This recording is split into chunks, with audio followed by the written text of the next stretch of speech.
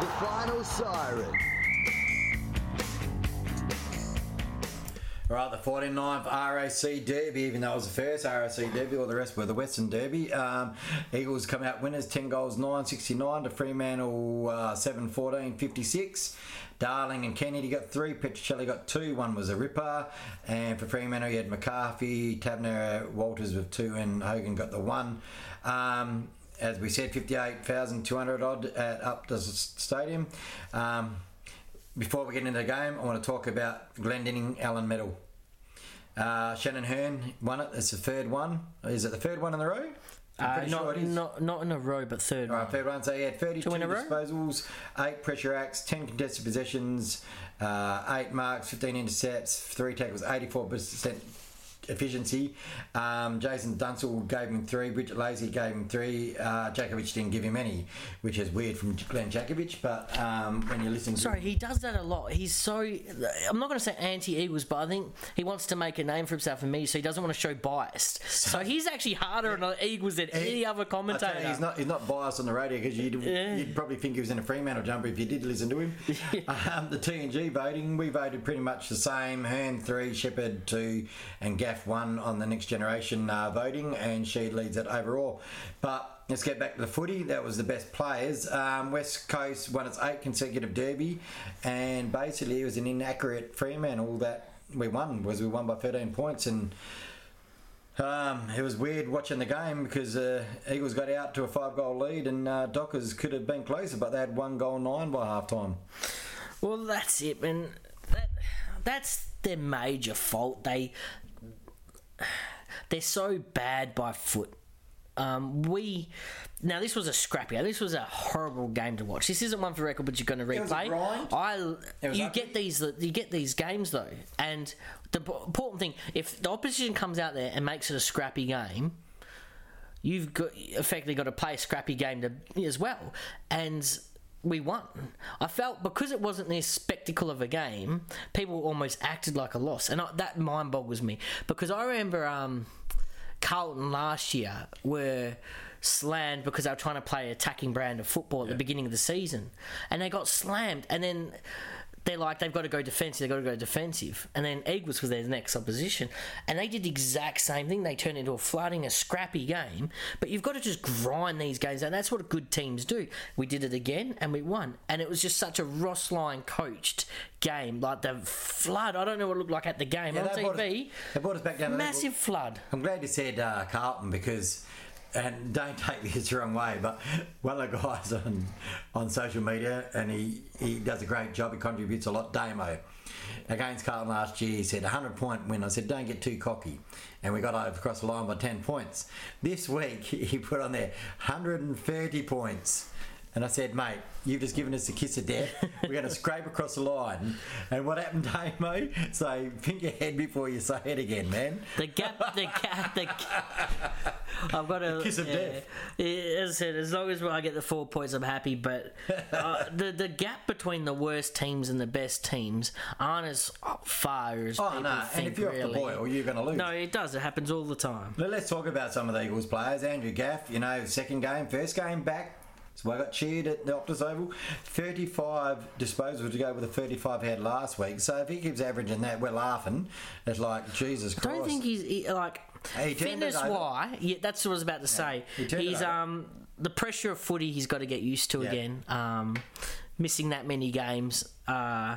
Not too bad. He turned it over a few times. But if you're getting your hand on the pill 35 times, I don't... Mate, that's what I'm saying. So it's not a fitness thing. He's getting his ball. He's getting the right position. For 8 turnovers, if that's what you don't want to call them.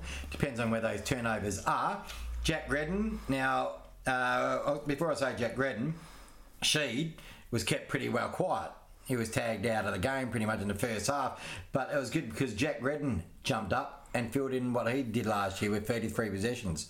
Yowie had 30. He was running amok. That's what makes our midfield elite. It's not like elite talent carrying it. It's any player can step up. We've said this when Yo gets tagged, we smile because then Shuey gets off the chain. Yeah. If they don't have a good one, Sheed's really coming of age. Gaff does what Gaff does. Redden steps up. You know, we don't rely on one player. We never have. Shepherd had 27 touches at 100%, and Rotham in his second game, 17 touches at 100%. That's absolutely brilliant. In a high pressure game that we had like that, for them to get 100%, that's exceptional to me. Shuey was quiet, but he still got 24. Darling, like we said, probably... I didn't think he had a great game, but he got 3 goals. Josh Kenny, still rusty, got 3 goals. Petrocelli, that second goal he got, the crowd being at the game, it was brilliant. It was like the one, a couple of weeks before. But it was just brilliant because it was a combination of Ryan and Petrel, and it was just speed. Like, Ryan just ran it through the midfield, kicked it forward. It was a great kick, but just it didn't bounce right. Like, if it went end over end, he would have just ran into an open goal. But no, it fumbled, and he couldn't. No, he didn't fumble. The ball bumbled around, So, but his pace, he just decided, I'm going to pick it up, just run around the free player anyway. In the rucks, we had the Love Bite Hickey, and he had 13 disposals with 21 hit-outs. Vardy had 10 with 20 hit-outs and 3 tackles, but neither of them bothered the goal umpire. They're up against Lob. He had 17 touches, and no impact as well. So you can probably say the rucks sort of like took each other out of the game because they both didn't really have any impact on the game, really. It was almost like a wet weather game with the humidity and the dew on the grass. No big man really stepped up, really did amazingly. You mentioned Rotham earlier. It's not fair. I feel like he's going to get dropped for Jeddah to come in because they can't have backman. But he doesn't deserve to. Maybe they won't. Maybe they'll keep him, then they'll move Jeddah somewhere else. But no, they can't. They tried him on the wing. They tried him forward. It never worked. He's kicking, especially with his running out the goal square. He takes more than turn when he plays now. It's a good spot to be in when everyone's pushing for a selection. Oh, isn't it good? You wouldn't want to be a selector. Let's talk about the Dockers. I don't really want to talk about the Dockers, but we have to because that's who we played. They will be ruining their inaccuracy in front of goals because they took it up to us and they wanted to go and they got the contested ball, but their kicking and their shoddy skills, it doesn't seem to be getting any better. And I'm not having a knock at, because I've got a lot of Fremantle fans, but that has been the biggest downfall in the last 3 years, is their skill level is absolutely friggin' shit. They don't have good kickers. They don't. But, all right, so Monday was at the end it was 10-9 to 7-14. Yeah. But a lot of them, it wasn't just them inaccurate. They were taking shots from bad spots. A lot of them were rush behind because they just bomb it long. Now, if you hadn't seen the game, you wanted proof of that. Look at our backs. Who dominated? It was intercept marks. Shep in that first half, which is intercept mark in there, was kicking it. He had 27 disposals. Hernan with 32 because they just bomb it long. Yep. So all that does is you're taking shots from bad angles, you're getting rushed behinds, or we're just intercept marking. If you're 15 metres dead in front and you hit the goals, they hit the post, they're not good kicks. You're not picking a spot behind the goals to kick to. In juniors, you get told to pick a spot behind the goal and you kick it to that spot. Almost pick a person. If you're not doing that, you got to go back to basics. Mundy had a brilliant game. He always does. He's a brilliant player. But my concern with Fremantle is when Mundy's gone, who's going to step up? Because he had 36 possessions. If you took him out the game, he's got it walloped. They said Brayshaw, he's doing a great game, but he butchered the ball every second time he had it on the game. Reece Conker is still getting into the swing of thing, but that turnover he did to Oscar Allen. I was just about to say again, though, the kicking. The pivotal time of the game, when you do not want to turn over a ball, especially deep in defence, and you kick like that, that is, to me, it's unacceptable. You're not thinking, because I was at the ground and he wasn't under pressure when he kicked it. Oh, no, not at all. I'm sitting there going, and Oscar Allen's probably sitting there going, how the hell did that end up in my hands? And it ended up being a goal, and I'm glad he got that goal because he didn't have the greatest game and he's a favourite of mine. But that was the game in a nutshell. You looked at the stats. We had more possessions, took more marks. That's our game style. Better disposal efficiency, slightly more inside 50s. It was just... they're so scrappy and bad kicking. My thing before the game was you had to keep Michael Walters quiet, and I think we did pretty good. Hutchins on him. He got 2 cheap goals late when the game is probably over. But yeah, Mark Hutchins is one of the... He was fuming about those 2 goals, apparently. he wasn't on him at the end, and he got those 2 cheap goals. Yeah. And apparently he was fuming because he moved him forward. He got a few cheap disposals, a couple goals. He's like, I've kept him quiet all game. He moves forward. Someone pays on him. He considers himself the Ferrari. So, but we'll talk about more of that in the next segment. End of the day, like you said.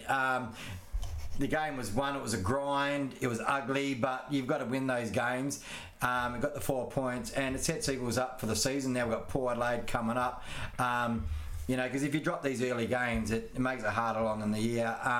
For Fremantle fans, I don't know what to say because you've been putting up with it for 25 years. But things just, to me, is if you're going to attack the ball, attack it and attack it with will. Don't go half because that's what you're doing. Half of you are trying to defend, and I don't know if that's a coach thing or not, but it's funny that we've won the last 8. We've taken 29 wins out of 20 now, and it goes and flows because they won their 7 before that. Yeah. So I think if we win the next one, that's the record. Yeah, 9 in a row. I think we've got the record, but it's drawn. We're the first 9. So anyway, it's a win to the Eagles. I'm glad because I don't think I'd be happy if I was sitting here today talking about a loss. No, they just. But I don't. As I'm with you, I don't want to harp on it, but they need to change their style of play. Yeah. 56 points. Yeah, that's not good enough. They've got to get their play going, and I don't know how they're going to do it, but Five's back from this week anyway, so that might make them a little bit happier. All right, guys, thanks for tuning into that section. We'll get on to Bounce Down.